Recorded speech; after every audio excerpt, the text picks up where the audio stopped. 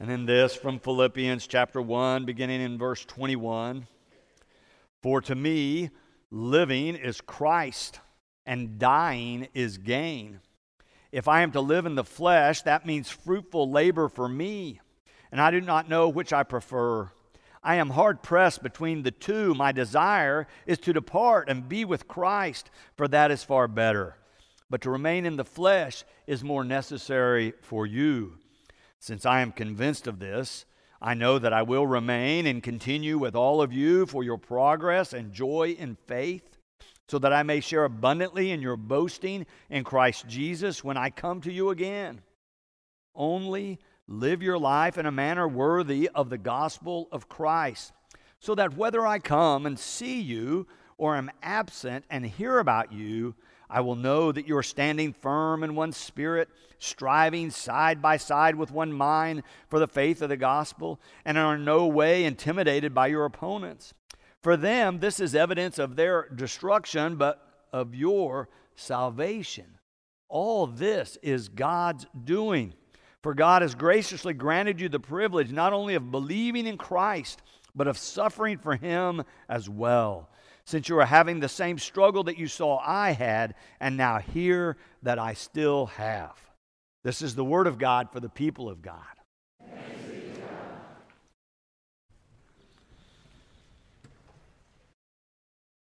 Paul is in a peculiar place.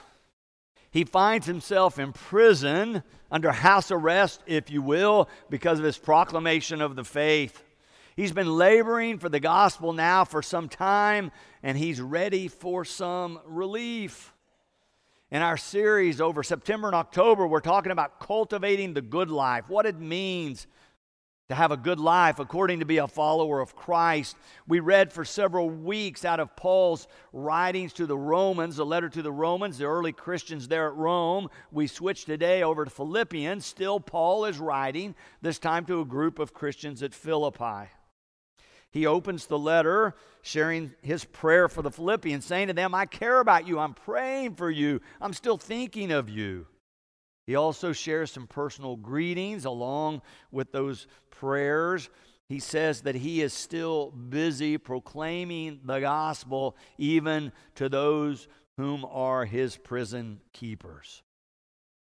And then where we picked up today, he says this, for to me, living is Christ and dying is gain. Now that's a peculiar place for Paul to be in. Most of us think as living as gain and dying as loss and nothing but loss. But Paul is seeing it in a whole different light at this point in his life. He's saying, oh, living is Christ, but dying is gain. That is, he thinks he'll be even closer to Christ.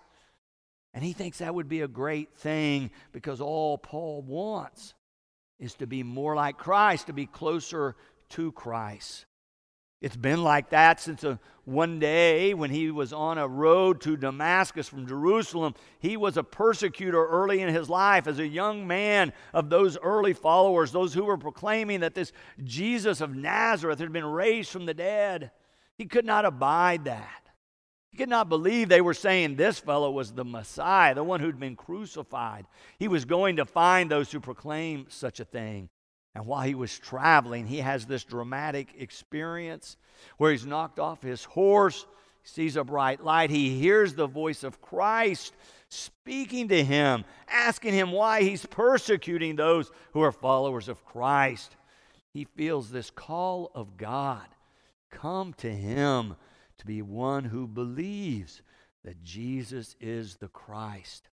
He's told to go into the city and wait for further instruction.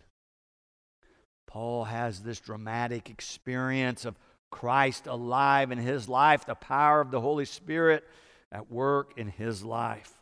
From that time on, Paul relied on that promise that he would be directed by Christ, that he would be guided and empowered by God's Holy Spirit.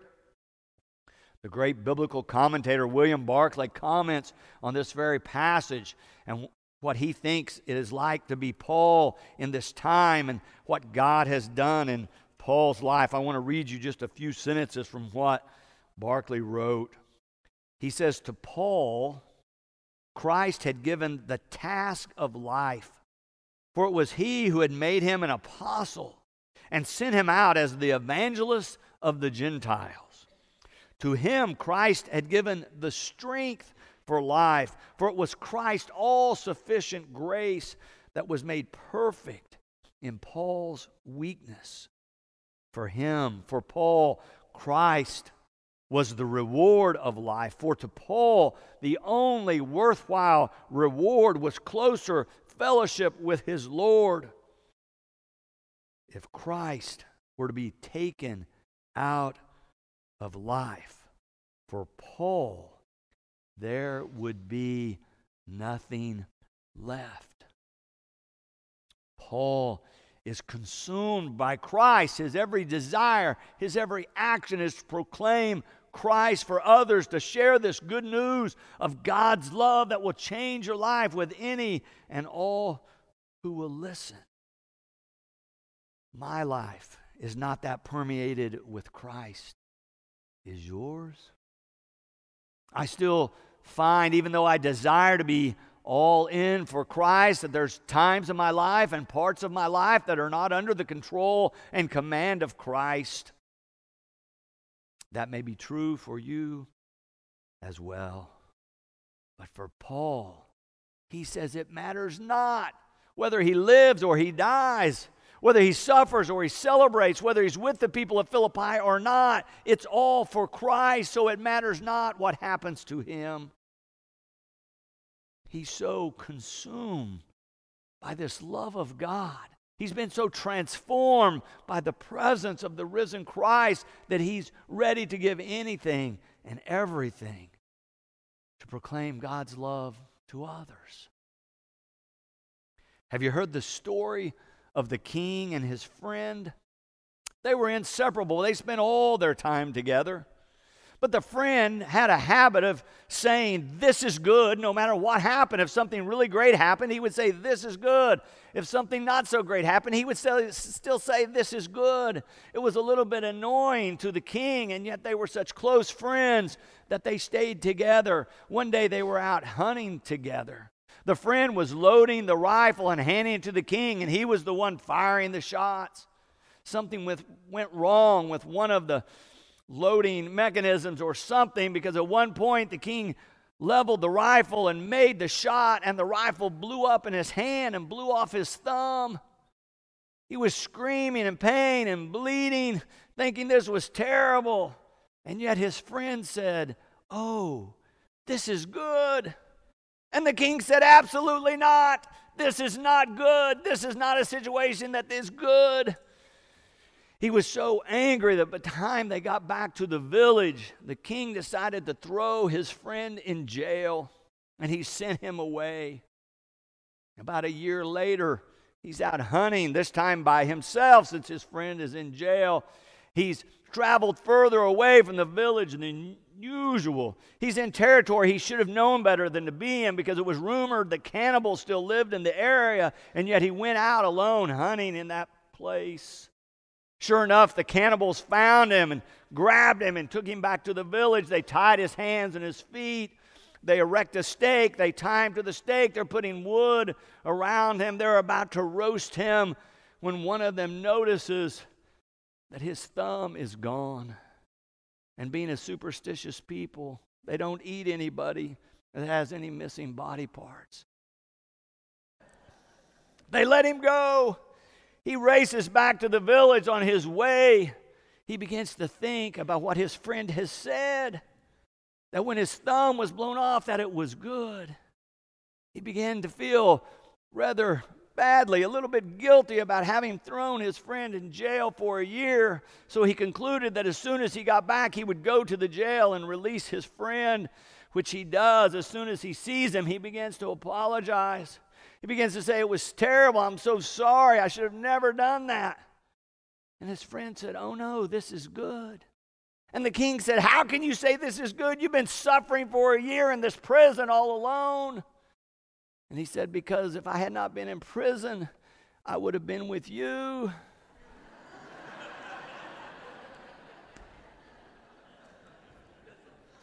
This is good. When the friend says, "This is good," that is a statement of faith. It doesn't mean that everything in life that happens is going to be pleasant or just the way we had hoped or planned, but the friend is stating his faith in saying this is good because he believes that good can come out of it, that God is at work in the world bringing good out of all circumstances. Paul is in a place where he's facing possible execution for his faith. For most of us, that would be so harrowing. And yet for Paul, he's not preoccupied with living or dying. He says he can go either way. For Paul, he is preoccupied with Christ. His only focus is on Christ and what God is doing in his life through Christ. It is a big shift in focus, a 180-degree shift from where Paul began his life of faith. And now he's all in for Christ. Paul writes, "This is God's doing, for God has graciously granted you the privilege not only of believing in Christ, but of suffering for him as well." Paul is remembering that God has sent his Son to the earth, and while here he suffered and sacrificed to reveal to the whole world that God's love is coming for them, that God's love is available for each and every one of them. And because Paul so desires to be like Christ, and he knows that Christ suffered, he is ready to suffer, he is ready to sacrifice, because he wants to be more like Christ and be closer to him. So Paul can say believing is part of faith, but suffering is part of faith as well. Both a privilege, as long as you understand it's a part of being a disciple of Jesus Christ. Paul sees it all as a witness. That no matter what he's experiencing, whether the circumstances are grand or terrible, that it's all for Christ, because he's given his whole entire self over to God in the service of Christ. Do you know the name Itzhak Perlman? As a child, he had polio, but he had opportunity to begin to learn to play the violin. And he practiced, and he became a master violin player. Because of the polio, he still has trouble walking. So if ever you had opportunity to see him perform on stage, you might see him struggle to walk out to his place, often using crutches. There was one night that he was performing back in 1995 that was the situation. There was a full orchestra, but he was the feature violinist. They were playing masterworks that night. Perlman struggled out to his chair, found himself, sat down, looked at the maestro. The orchestra's ready, and they began to play, and he begins to play beautifully. But only a few lines into the piece, there is a sound that sounds like someone set off a firecracker. And those who were close enough to see could see that one of his strings on his violin had popped and broken. The orchestra heard it. The conductor heard it. They all stopped. For all musicians know there's no way he can play what he's supposed to play with 4 strings if he only has 3 left. You could tell all of a sudden the crowd was nervous, wondering what to do. What was Perlman going to do? Was he going to try to stand back up and go get another violin or another string? But he just paused for a moment, closed his eyes and looked down, took a deep breath, looked back up, looked at his violin, looked at the conductor, and nodded his head as if he were ready to go. They couldn't believe it. But sure enough, he wanted the conductor and the symphony to begin again. And so they did, and he began to play. And those there said you could see how hard he was working to make the music right, that he was even tuning and detuning the different strings that he was playing, different speeds as they went through the piece, maybe playing sounds no one had ever heard before from a violin, as he played the entire piece with such power and precision and purity that by the time they were done, there was just a hush that fell over the concert hall. And then finally, the crowd erupted in applause and stood to their feet and began to yell bravo and tried to express their admiration and their joy in what he had done. As the applause began to die down, Perlman asked them to sit again. And he said, not in an arrogant way, but sort of in a reflective or pensive, almost irreverent way, you know, sometimes it is the artist's task to find out how much music you can still make with what you have left. A music commentator who was there that night wrote about it later and said, can you imagine having practiced your whole life and prepared to play with 4 strings, and then in the middle of this concert, all of a sudden, you only have 3. But she said, you know, he is such a master. Listening to him play that night was more beautiful and more sacred and more memorable because he only had 3 strings with which to play. So offering, we decide ahead of time that any and all suffering is bad. But Paul is saying being a person of faith can change all of that. And if we're suffering for the cause of Christ, knowing that God is with us, that it can become a more beautiful, a more sacred, and a more memorable life experience, even when suffering is included. Paul only has one instruction in all these verses we read this morning. I've put it in your outline. He says to these early Christians, live your life in a manner worthy of the gospel of Christ. Live your life in a manner worthy of the gospel of Christ. Samuel Wells is the lead pastor at a large church, a well-known church in London, England. When I was there a couple of years ago, I was able to see St. Martin in the Fields Anglican Church. It is a prestigious and beautiful place. It is a Church of England parish. But he said he had opportunity one year to go over to Europe, to the continent, to preach. He said, I'm not sure what possessed me because it was a group of charismatics who invited me, and I accepted this invitation to go.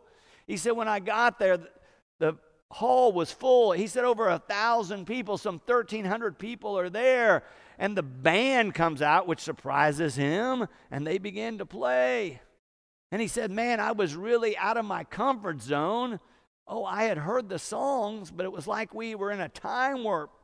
They were all from the 1970s. But he said, oh, people were standing up and raising their hands and swaying excessively. He said, still out of my comfort zone. And he said, they went on and on.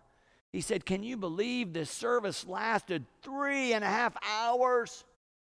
He said, I could have helped them with the length. They didn't know how to do this the way the Episcopalians do. I could have really helped them. He said they invited all these 1,300 people to come forward for prayer. If they had any need, if they had any desire to come and pray with someone, they invited them to come. He said almost everybody came, person after person. He said, but the mistake they made is they didn't serve communion while they had them out front. They sent them back to their seats, and then they invited them a second time to come for communion. He said, I could have helped with the efficiency. But he said they also asked him to pray for these people who came. And he said, I was put with one other person. We were to pray for any individual that came forward. We were to touch them physically as well as with prayer. He wrote this about that part of the experience. All of human life is in these moments that people shared. The single person longing for a partner, the couple aching for a child, the parents who sigh for their troubled offspring, the daughter who fears for her parents' marriage, the spouse who anticipates his partner's dementia, the young person who stumbles over her own mental health, the senior who yearns for a faith she's never really had. Wells wrote, "My prayer partner and I alternated the ministry of word and touch, growing in respect for each other the deeper we traveled into the souls of good people." And then he writes about the experience of communion and how so much of his ministry became clear in that moment. He wrote this, "These people had been taken and broken. My prayer partner and I had blessed them, and now we were all sharing in the feast of grace and truth. They had brought me their griefs and struggles like bringing gifts to the altar. Now they were bringing their hunger and faith, and they were recognizing in the broken pieces of bread their place in God's heart and God's place in theirs." He concluded his writing by saying the body of Christ made flesh was being taken and blessed, broken and given over and over again. He said, "I had the privilege of being part of it all, and I wanted to be a part of it forever." Amen. And thank